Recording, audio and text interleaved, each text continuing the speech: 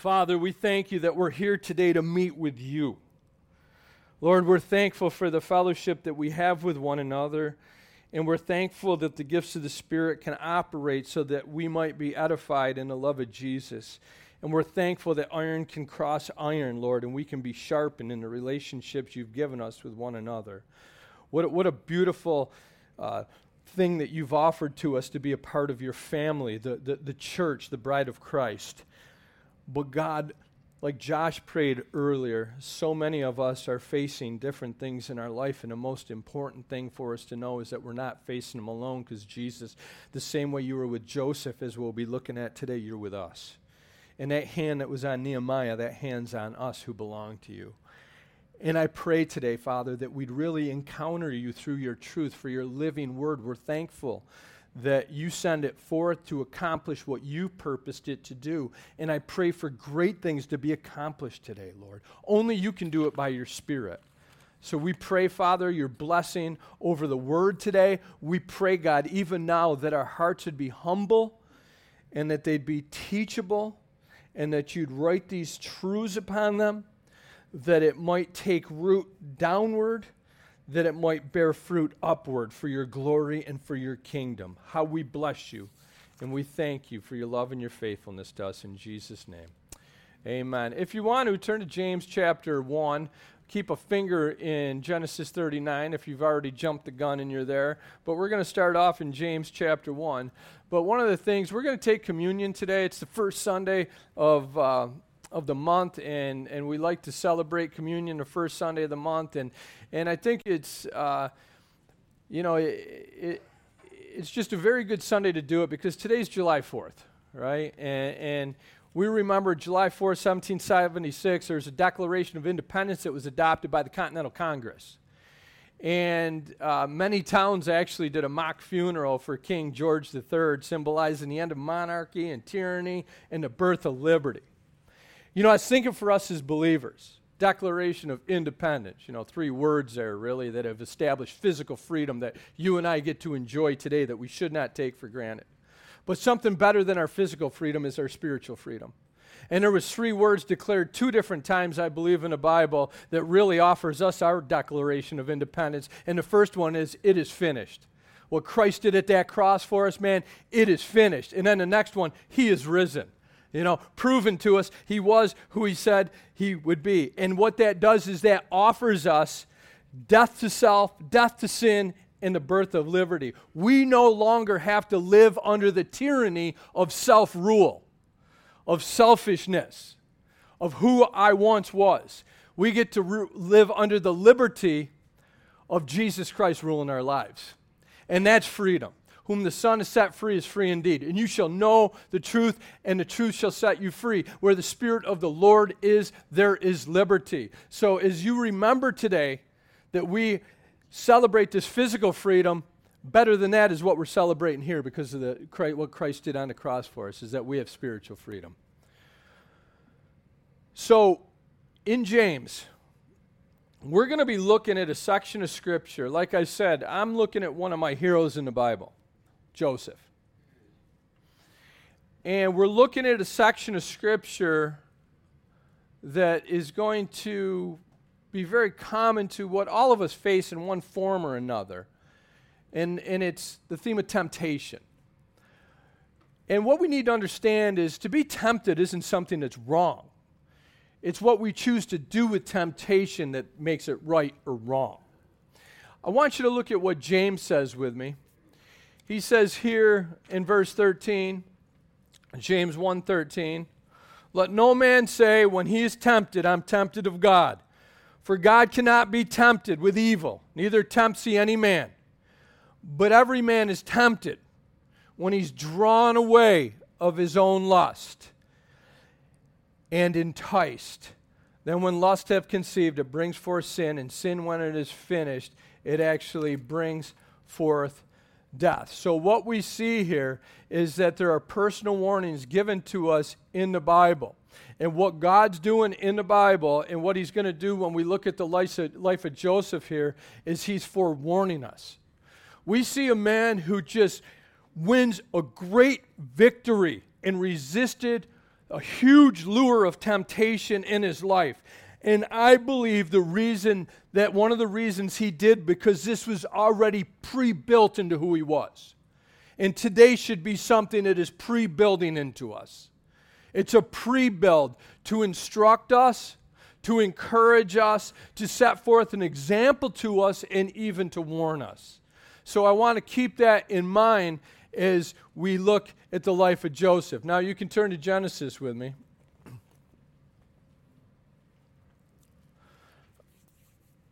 We're in chapter 39. We're tracking this man's life. We see what an anointing he has on his life. And he enters into this chapter. He didn't even see it coming, but nevertheless it came anyhow.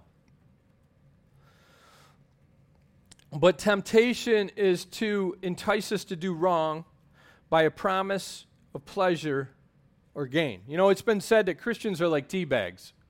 You don't really know what's in them until they're put in hot water. All right? And today, Joseph's going into some hot water. The first mention, really, that we see of temptation was in the inside of a fallen angel by the name of Lucifer that you can read about in Isaiah 14, Ezekiel chapter 28, but he just had the temptation to get prideful and to exalt self. And it caused his fall. It caused his destruction. The second mention is what he does in the Garden of Eden. That same fallen angel now exploits and subtly, through deception, he deceives man in their perfect form.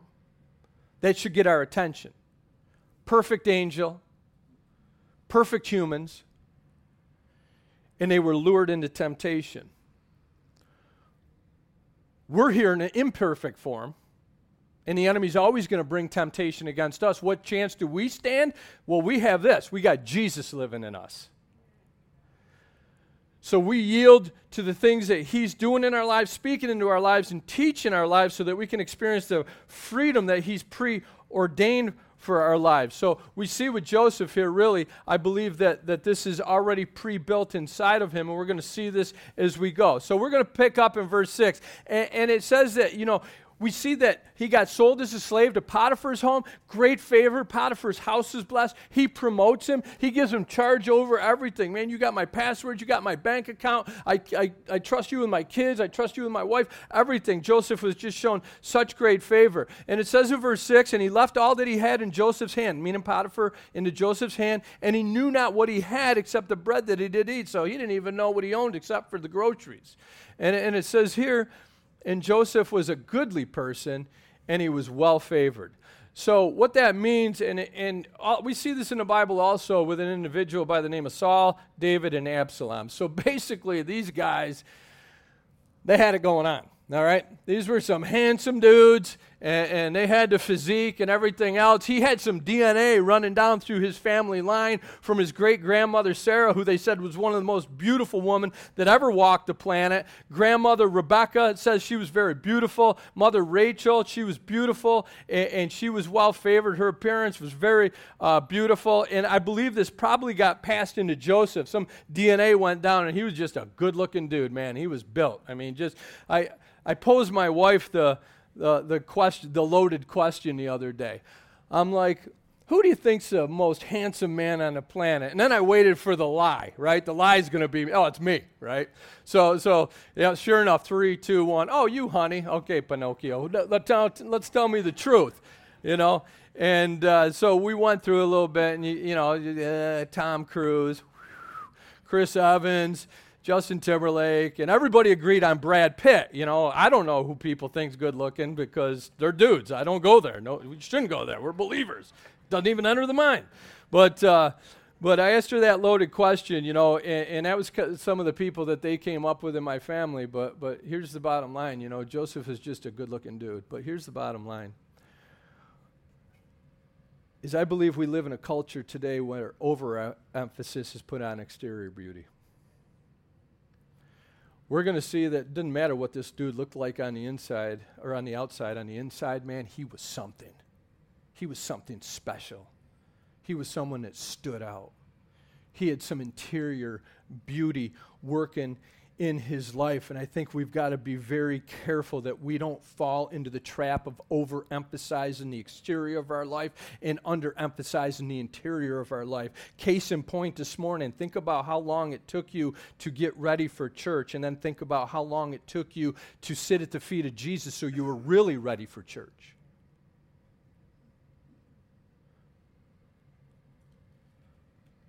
And I get it, man. Sometimes Sunday mornings, my wife's got a crazy house trying to get the kids ready and get them out to church and everything. But the problem is when that becomes habitual, when that becomes the habit, where I'm spending so much time on the outside, I can hit the gym for 2 hours, but I can't hit my Bible for 2 minutes. And then all of a sudden life shifts out of balance because I'm overemphasizing what I should be underemphasizing. I'm underemphasizing what I should be overemphasizing. And we want God to do a work in our hearts on the inside of us. So don't neglect the most important thing. So we see here that this guy was good. And one of the things you got to recognize here, that if you know the rest of the chapter, now this is at a point where he's been Potiphar's slave for 11 years. Okay, he's been there for 11 years. He was taken at 17.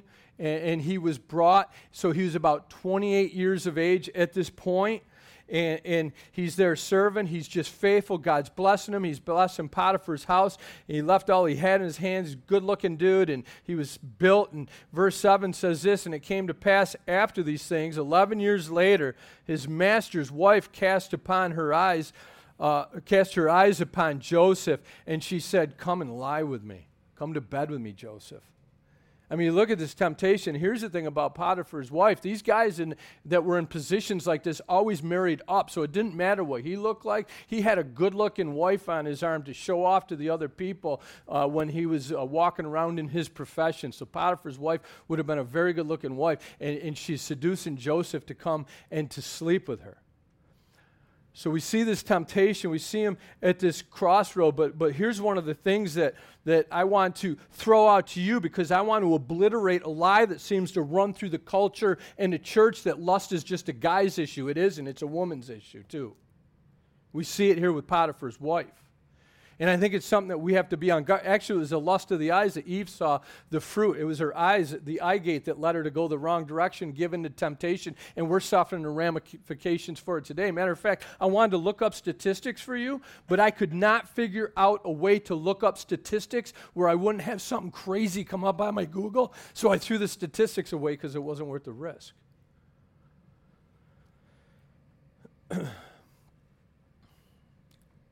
Lust is a fallen human being's issue. And that's what we see her doing here. But look at this. She says, "Come and lie with me," but he refused. Look at it. He refuses. He had the opportunity to.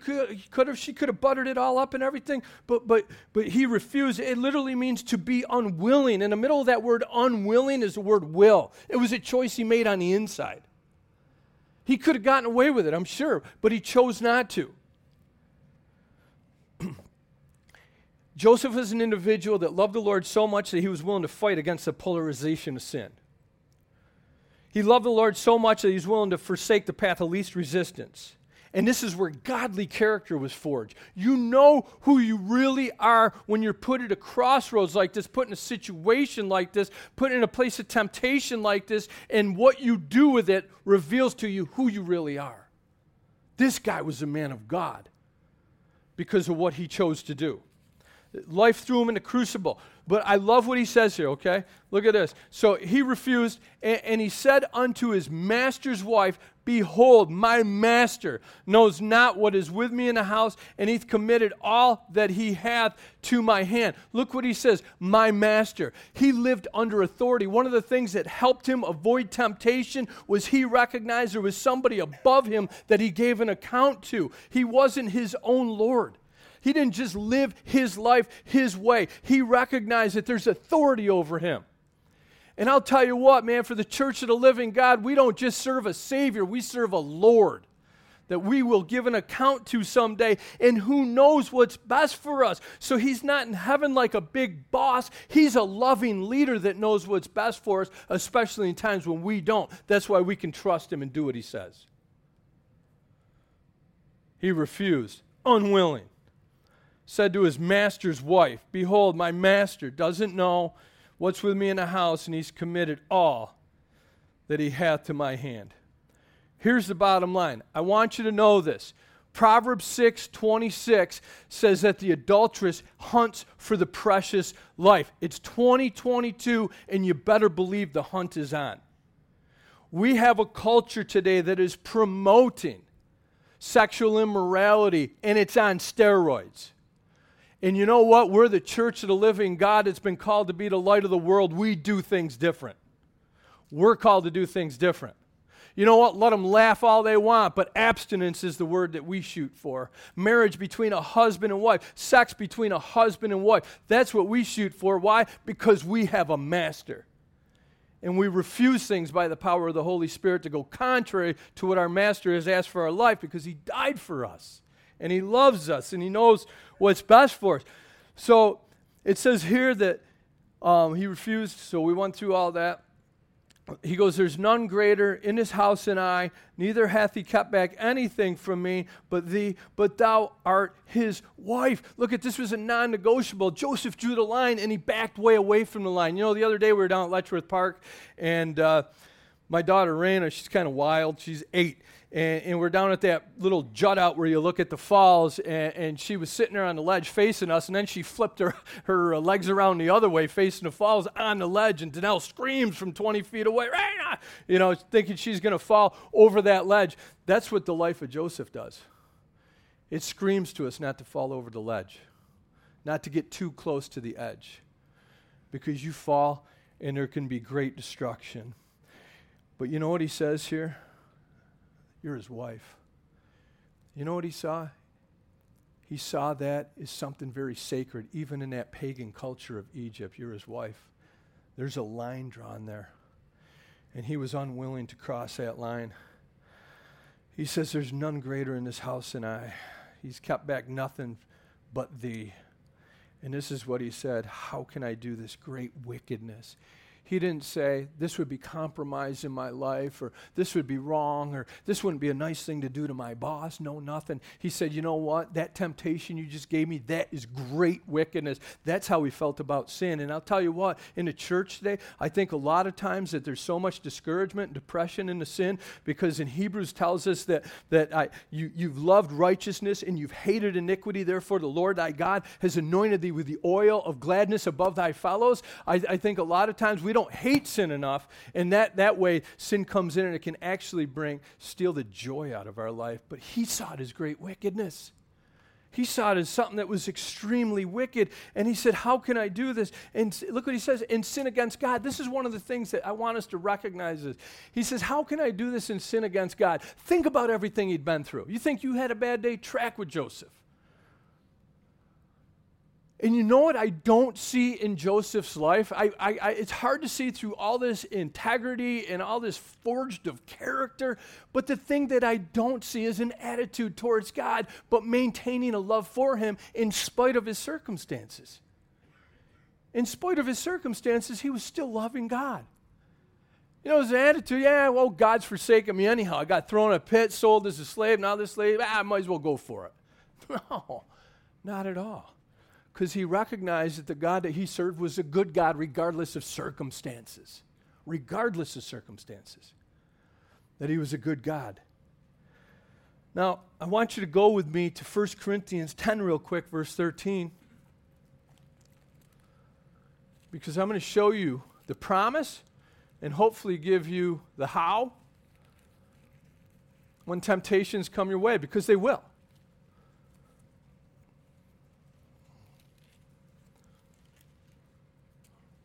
And they hit you when you're weak.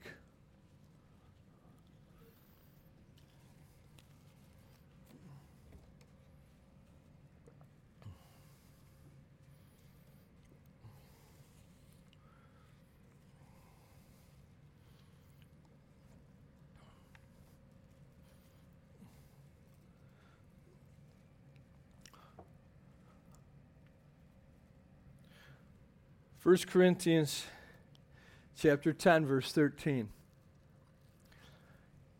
Here's a reality with a promise attached to it. There is no temptation taken you, but it's common to man. But God is faithful. God is faithful.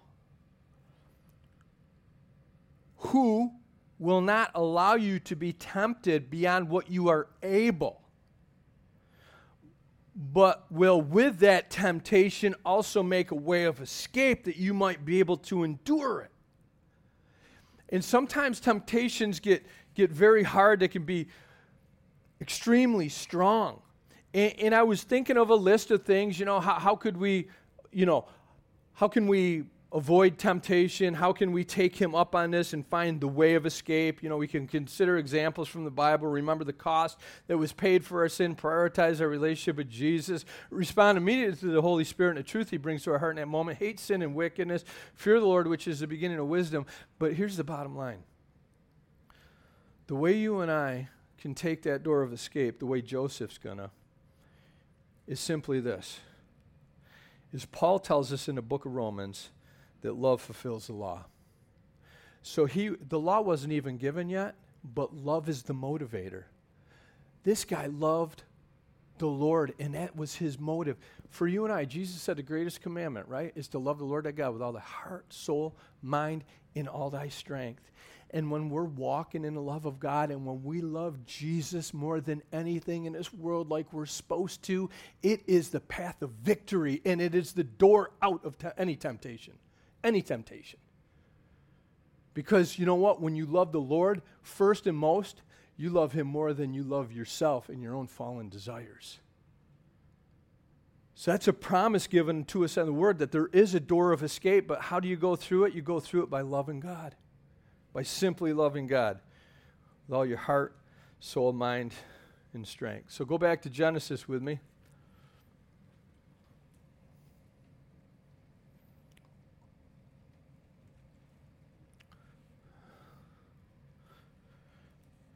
But there's something in Joseph that I love here, that it's the mindset that I refuse to bring anything that would bring dishonor and division between me and my God who loves me.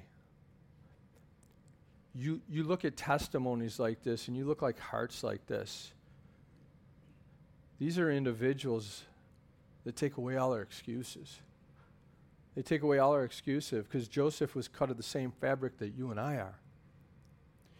And there's a lot out there. And we have an enemy that's trying to destroy us through temptation. But look what happens here. Victory isn't a one and done, okay? In Christianity, victory is not a one and done. It's something to be maintained. It's something to be aware of. Watch and pray that you enter not into temptation. Keep watching, keep praying that you enter not into temptation. And it says here, and it came to pass, as she spake with Joseph, look at this, day by day. Just trying to wind him down. Just relentlessly pursuing him. Just trying to weaken him. Here's the thing that we need to remember, that the tempter is persistent. Okay? The tempter is persistent. Remember when Jesus was tempted, Luke's account, and after the temptation had finished, in Luke 4:13 it says, and when the devil ended all his temptations, he departed from him for a season. For a season. Today's victories don't guarantee tomorrow's victories. Today's victories are something in tomorrow that we need to look back at to see how we got that victory and to keep walking in those victories. But today's victories don't guarantee tomorrow's victories. It's not a one and done. It's something that needs to be maintained. Keeping Christ first in our heart. Keeping Christ first in our lives. When Jesus was tempted, you remember how he responded? It is written. It is written. You know what happens in temptation? The Holy Spirit's so faithful that he gives you and I some scripture. He gives us some direction. And if we go with that direction, we get victory. If we go against that direction, we suffer defeat. But David said this in Psalm 119, thy word have I hid in my heart that I might not sin against thee. So we see here day after day, she hearkened to lie with her and to be with her. And it came to pass about this time that Joseph went into the house of business. There was none of them with the house that we're in, and she caught him by the garment. All right? And she said, lie with me. And he left his garment in her hand and fled and got him out. Fled. He just took off. Go to 2 Timothy 2 with me for just a moment. We got to look at something here.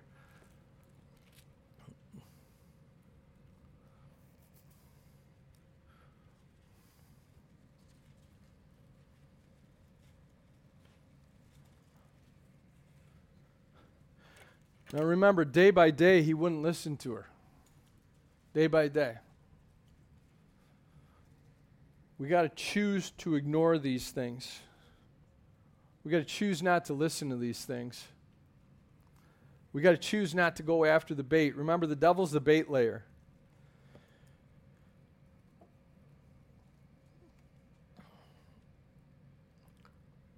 So he just takes off and he flees. You know, he found the door of escape.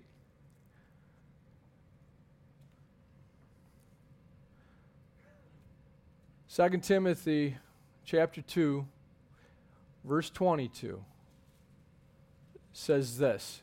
Now we know Joseph's about 28 years old. Flee also youthful lust.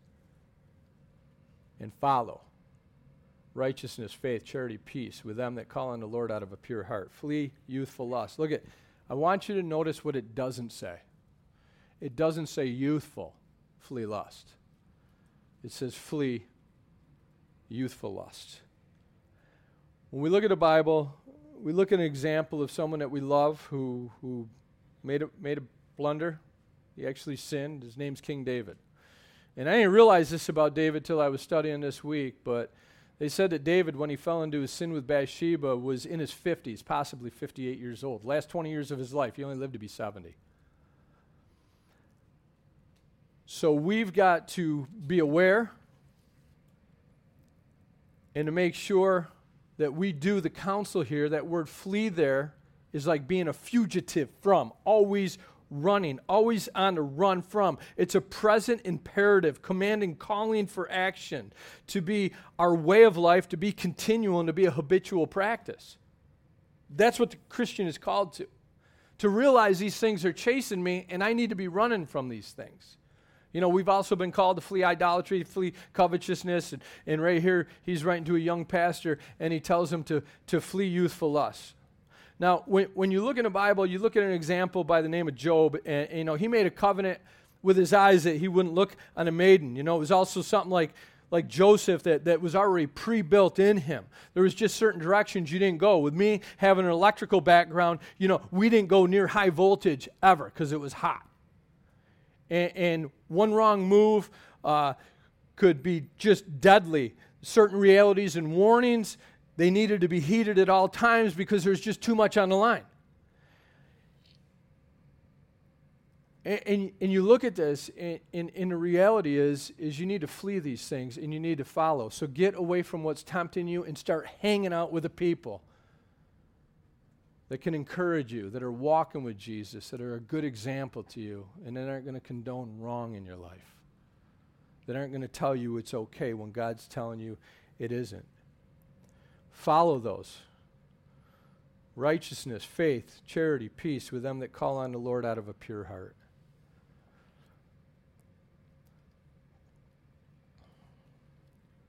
You go back to Genesis.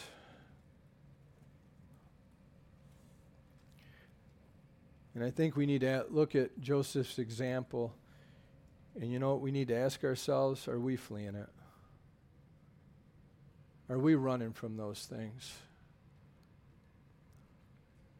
Sometimes your answer can be simply this. What if your spouse picks up your phone and starts going through it? Does your heart jump a beat? It shouldn't.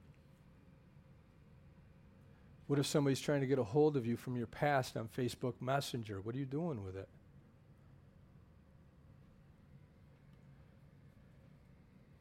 Somebody just needs to be ministered to of the opposite sex because you're so godly and the person they're married to isn't.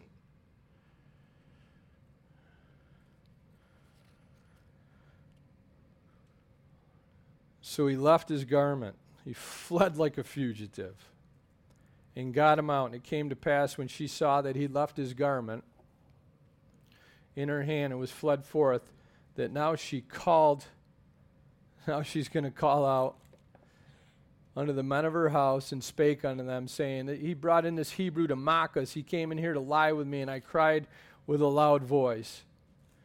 One of the things we recognize about Potiphar's wife, number one, is love had nothing to do with it. And you think about how two-faced this woman is. Making an indictment and a false accusation on him, with Potiphar being in the position that he was in, Joseph being in the position that he was in. He could have been executed that very night. Executed that very night. How much did she care? She didn't care. You know who she cared about? She cared about herself. She cared about herself. But here's the thing, here's the bottom line, right? So she changes the whole story. And this is the thing about the tempter. She's the tempter. We got a tempter. His name's Satan. He's so two-faced. Right? So two-faced. So what the devil does, he's so two-faced with us. You know what he does? He tries to bait us into sin. He's the bait layer. And he gives us all the excuses and all the justifications why we should do it, even though God's word says not to. And the moment he talks you into it and you go forth and do it and you sin, now all of a sudden he's beating you with a stick of condemnation. What a terrible Christian you are. I can't believe you're so terrible. God's never going to use your life now. Because the tempter is very two-faced. Just like Potiphar's wife. Because here's the bottom line. Her father was the devil. God wasn't her father. God was Joseph's father. And it came to pass when he heard that I lifted up my voice and cried, that he left his garment with me and fled, and he got him out. And she said, and she laid up his garment by her until his Lord came home. And she spake unto him according to these words, saying, the Hebrew servant which you brought home is coming to me to mock me. And it came to pass as I lifted up my voice and cried, that he left his garment with me, and he fled.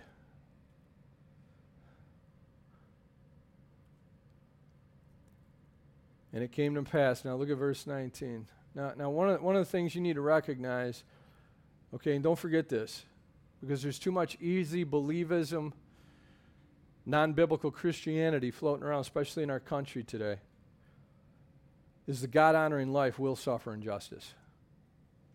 A life that honors God will suffer injustice from time to time. It just will. All those who will live godly in Christ Jesus will suffer persecution. Jesus told us to rejoice and be blessed when people say things against us, do things against us, because they did the same against the prophets. All right? Look how they treated Jesus. Should we expect to be treated any better if we become more like Christ, which hopefully is all of our prayers, then maybe the treatment will be very similar in our lives. So here's the bottom line, is there is no better defense integrity or defense attorney in your life than integrity. Because here we see here, look what happens here. And it came to pass when his master heard the words of his wife, she spake unto him, saying, after this manner did thy servant to me. His wrath was kindled. Potiphar is ticked. He's mad. And Joseph's master took him and put him in prison, a place where the king's prisoners were, and he was there in prison. By all means, in Egypt, in a situation like this, an individual like that would be executed immediately. Potiphar didn't do that. Do you know why? Because his wrath, I believe totally, was not towards Joseph. It was towards Potiphar's wife. I believe he knew the kind of woman she was, and he knew the kind of man that Joseph was. 11 years of living a godly life. And I'm telling you, there is no better defense attorney in your life than godly integrity. Godly integrity. But to save face, I believe that he had to get rid of the slave that he trusted with absoluteness, and he got stuck with a wife that he knew he could not trust. And Joseph's master took him and put him into the prison of the place where the king's prisoners were bound, and he was there in prison. Okay, he's there in prison. On earth, he got the shackles. But in heaven, God was making him a crown. a crown promised in James 1 to those who will endure temptation. And the whole reason that they endure temptation, according to James, is because they love God. It was that love that motivated him to do what's right in a time of temptation, and God built him a crown in heaven, according to James chapter 1. On earth he got the shackles, in heaven he got the crown. But here's the bottom line. The iron shackles of earth were preparing him for the golden crowns of glory. I read this today. All right? Now, I'm going to reference something. You don't have to turn there, because nobody reads it better than the Bible itself. But I read something out of a commentary that I thought was really good and worth reading to you. It says this: if Joseph had not been Egypt's prisoner, he had never been Egypt's governor. Now, if you don't know the story, with everything that he's going through and he's honoring God with his life, he's going to be the second in command of the biggest nation of the world at this, or the strongest nation of the world at this time. So if Joseph had not been Egypt's prisoner, he'd never been Egypt's governor. The iron chain about his feet ushered in the golden chain about his neck. That's what I read, and that's what's so true, because he's going to find favor with Pharaoh. He's going to give him everything in the kingdom except the throne itself. But even better than that, I'm going to read this verse that I just botched to you. Blessed is the man that endures temptation. That's Joseph. When he's tested or tried, he's going to receive a crown of life, which the Lord has promised to them who love him. Promise it. That's how we get through temptation, by loving the Lord. Okay? So better yet, even than that, the golden chain about his neck was a golden crown above his head eventually. Now, as you think about what individuals had to go through, you look at Joseph here in this prison. Jeremiah was thrown into a dungeon of slime pits. Daniel spent time in a lion's den. Peter and John in prison. John the Baptist, Herod's prison. Paul, Silas, Philippian jail. Paul, Nero's prison. John exiled to Patmos to write the book of Revelation. And what were they all guilty of? Living godly. Honoring God. Quit thinking that being a godly individual is going to be the easy course of this life. It's not. It's not. But it doesn't matter. Honoring God is what does matter.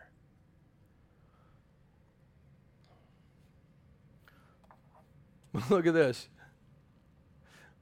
But the Lord was with Joseph, even in prison. Psalm 139, where can I go from thy presence, Lord? So the Lord was with Joseph. And he showed him mercy and gave him favor in the sight of the keeper of the prison. So now he's got more favor. We're going to find out why. But the Lord's with him, and this is what you need to know, okay? When God's with you and when God's at the helm, okay? Because God's with all of us, but the question is in our lives, is he at the helm?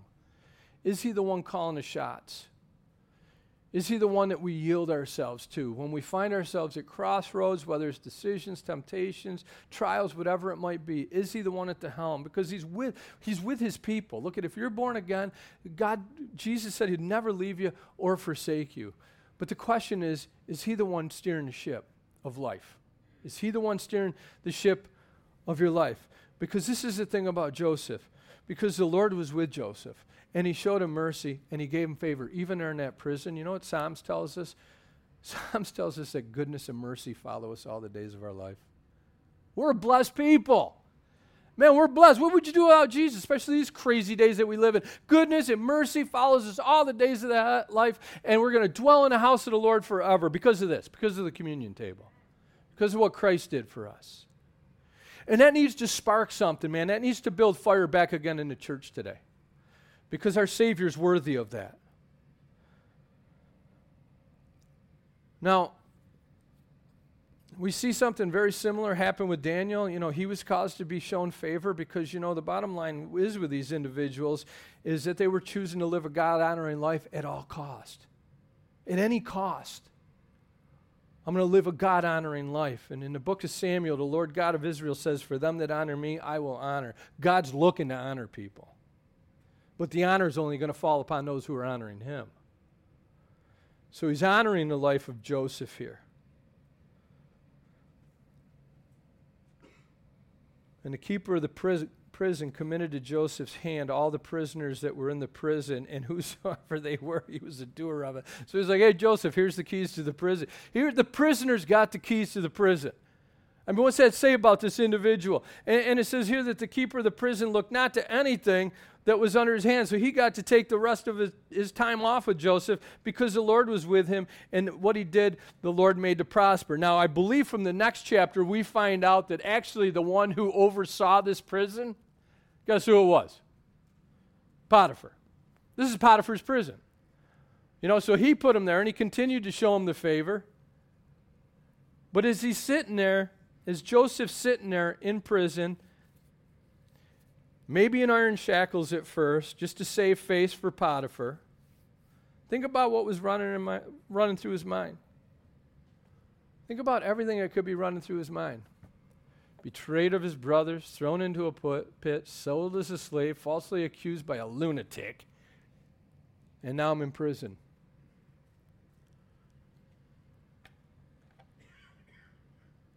But the presence of God was sufficient. The presence of God was sufficient for him.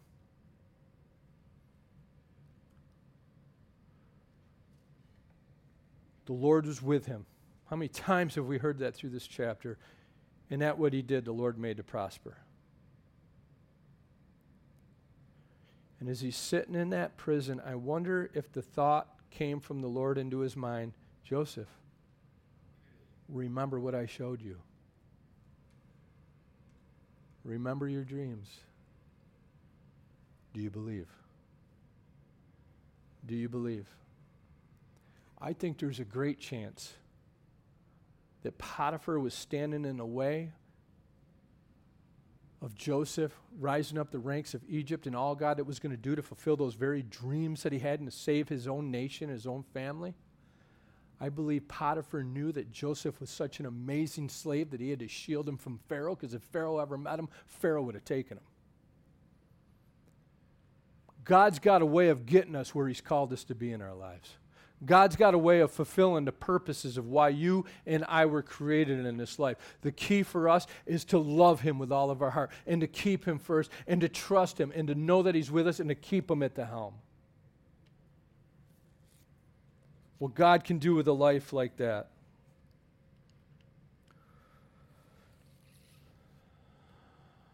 Joseph just didn't survive in Egypt. He actually thrived in Egypt. And think about this. Think about this for us as believers. Because I look at Joseph, I'm preaching to myself. Okay, I got to preach to myself before I can think it can have any effect on you. But Joseph takes away any of my excuses. You know what he had?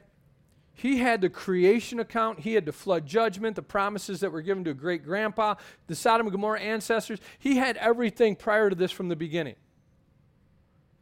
You and I, we've got the incarnation of Christ. You and I, we've got the cross. You and I, we've got the empty tomb. We got the ascension. We got the promise of his return, and we've got the ability to be baptized in the Holy Spirit to live a godly life.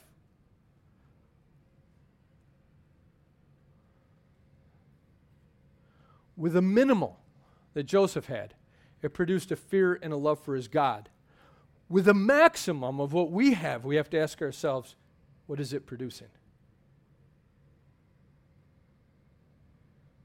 When you look at this chapter and say, oh no, Joseph's on his way to prison. Actually, no, Joseph's on his way to Pharaoh. It's a 2-year pit stop before he gets there. But he'll get there. If you live a godly life, sometimes you'll pay for it. Sometimes you pay for it. But if God be for us, who can be against us? No weapon formed against you and me are going to prosper because of our Master. Don't lose sight of that. Don't think for a second. Doesn't matter how long you've been walking with Christ. Doesn't matter how old you are. It doesn't matter how young you are. Trust me, the tempter's coming. He's going to hit you when you're low. Man, I was low a couple weeks ago, man. The devil tried to hit me with something big time. Thank God I got a faithful wife to help me walk through junk in my life in a way that honors God. But the tempter's out there, and none of us are off his menu. But loving Jesus Christ with all of our heart is the cure. It's the escape, and it's the way to live a life of victory. You know, we're going to celebrate the cross today. This is our Declaration of Independence right here. That blood was shed, that a body was broken because the Son was willing to lay down his life for us. And praise the Lord that Jesus Christ valued you, me, us so much that he would say, not my will be done, but your will be done. And willingly, under great duress of hematrosis, capillaries breaking in the skin, blood all over the place, sweating drops of blood, because for the joy set before us, he endured the cross. You, me, we're the joy. We're the joy in Jesus' heart. That's why, because he's God. He could see you. He could see me. And the love that he had for us fueled him to go forward for our best interest. I pray by the Holy Spirit that we would reciprocate that the love that we have for him would fuel us to go forward for his honor and for his glory. May God arise Josephs out of our church, out of our Sunday school program, to give God the life that he's worth us living. And may he help us in our weaknesses because we're so weak. And I believe as the days go on, we got to be more dependent on him. But he died for us. He offers eternal life to us because of his great love for us. And as we take communion today, communion's a great reboot in our life. It's a time to be refreshed in the love of God, to remember the value that we hold to him, that he views us as a treasure worth dying for. But it's also a time that maybe through the scriptures or maybe some things going on this week, it's also a time that maybe something in the heart needs to get right with God. And it's always good to sit there and to allow the Holy Spirit to probe the heart, that we'd examine ourselves, and just allow him to maybe identify some things that he knows that are actually holding us in bondage so we can't experience the fullness of liberty, and that we would come into agreement with him and allow him to extract those things out of our hearts by repentance. You're right, Lord, I'm wrong. That attitude's wrong. That action's wrong. That word's wrong. Or what I'm doing at work is wrong. Or that relationship I'm starting to build with my Potiphar's wife is wrong. And I'm choosing to turn from that today because you're right and you're worthy as I take communion.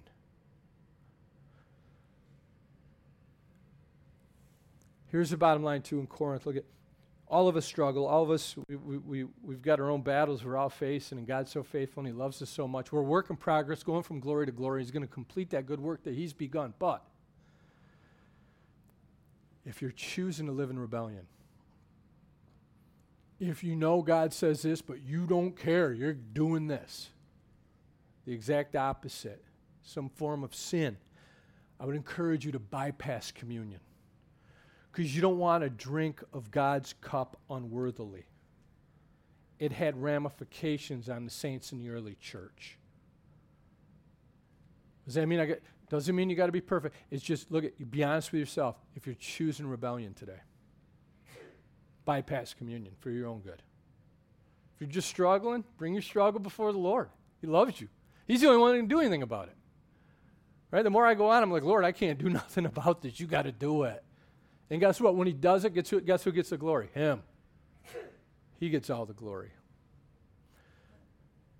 So let's remember his death, his sacrifice, his love, and on the other side of that cross, an empty tomb.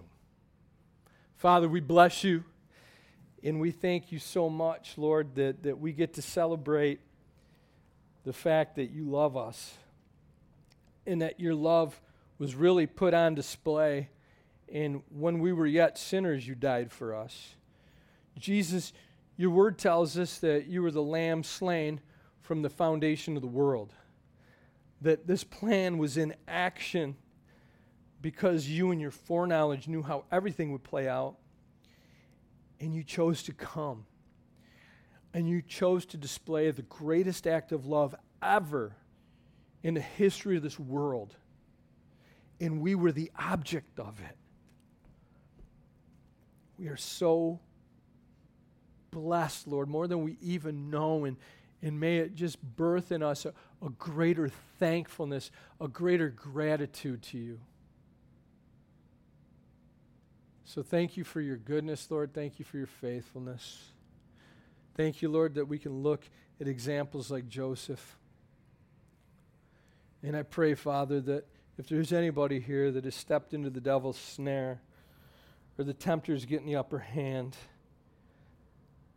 that they would flee, that they would run like a fugitive so far away from the edge that they would not fall to their own destruction. Thank you for your love, Lord. Thank you for dying on the cross for us. In Jesus' name, amen.